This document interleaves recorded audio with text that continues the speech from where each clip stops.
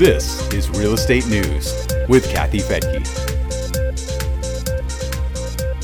In this Real Estate News brief for the week ending April 10th of 2021, an economic forecast from the International Monetary Fund, home price growth around the world, and a survey on having pets at work. I'm Kathy Fettke, and this is Real Estate News for Investors. We begin with economic news from this past week and an upbeat forecast from the International Monetary Fund.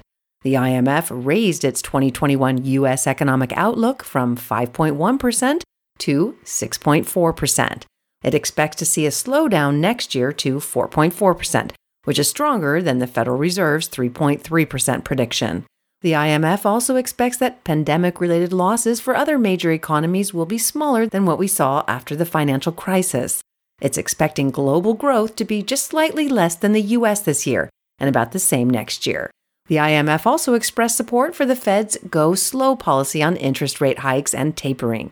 The IMF's chief economist, Geeta Gopinath, says they have pledged to, given sufficient advance warning if they're going to reverse course, so we expect that would happen.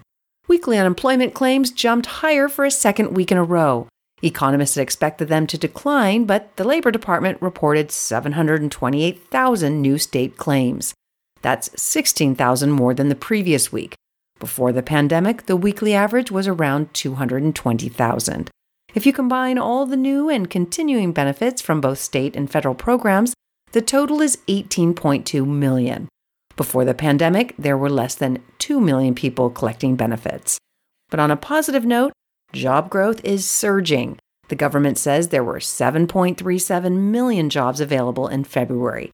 That's up from 7.1 million in January. It says that 5.7 million people were also hired in February, and the U.S. gained another 916,000 new jobs in March. Those are good numbers. There's also good news on mortgage rates. Freddie Mac says the average 30-year fixed-rate mortgage dropped 5 basis points to 3.1%. That's after 7 weeks of higher rates. Freddie Mac says that mortgage rates are lower because of a modest decline in U.S. Treasuries. And in other news-making headlines, home prices are going up around the world. International property consultant Knight Frank says that average urban home prices went up 5.6% last year. That's up from 3.2% in 2019. Emerging markets are seeing some of the strongest price gains, including Turkey, which has a few cities at the top of the list. In Ankara, the year-over-year increase is over 30%. Izmir and Istanbul are close to that. Turkish inflation is pushing those prices higher, but other countries are seeing double-digit year-over-year increases.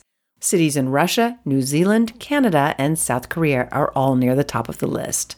U.S. cities with double-digit price growth include Phoenix at 14%, Seattle at 13%, San Diego at 13%, Boston at 11%, Washington, D.C., and Minneapolis at 10%.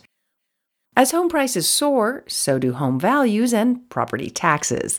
Adam Data Solutions says that U.S. property taxes rose 5.4% in 2020. The average for single-family homes in 2020 was $3,719. That translates into an effective tax rate of 1.1%. But researchers say many states have much higher tax rates. The highest is New Jersey with 2.2%, Illinois is second with 2.18%, and Texas is third at 2.15%. At the low end is Hawaii with a tax rate of just 0.37%. The Los Angeles-based real estate company Caruso announced that it will accept rent payments in Bitcoin from residential and commercial tenants. Developer Rick Caruso founded the company, which is known for high-end outdoor malls like The Grove in Los Angeles and a resort near Santa Barbara. Caruso said during a CNBC interview that he hopes to create a whole ecosystem where tenants and guests can use cryptocurrency to check into a resort, pay rent, and buy things while visiting Caruso properties. He says it's a long-term strategy that anticipates what the world might be like in the next decade, and not just the next year or 5 years.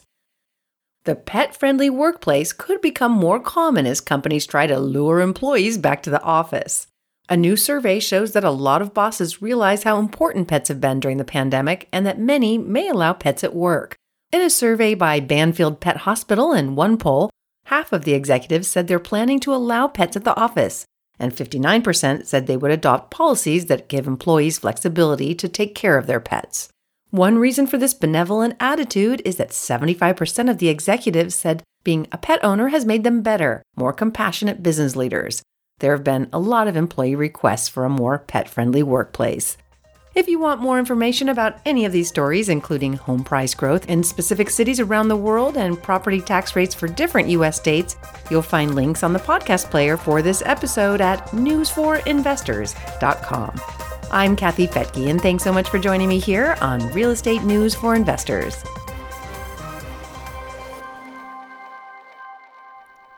The views and opinions expressed in this podcast are provided for informational purposes only and should not be construed as an offer to buy or sell any securities or to make or consider any investment or course of action. For more information, go to newsforinvestors.com.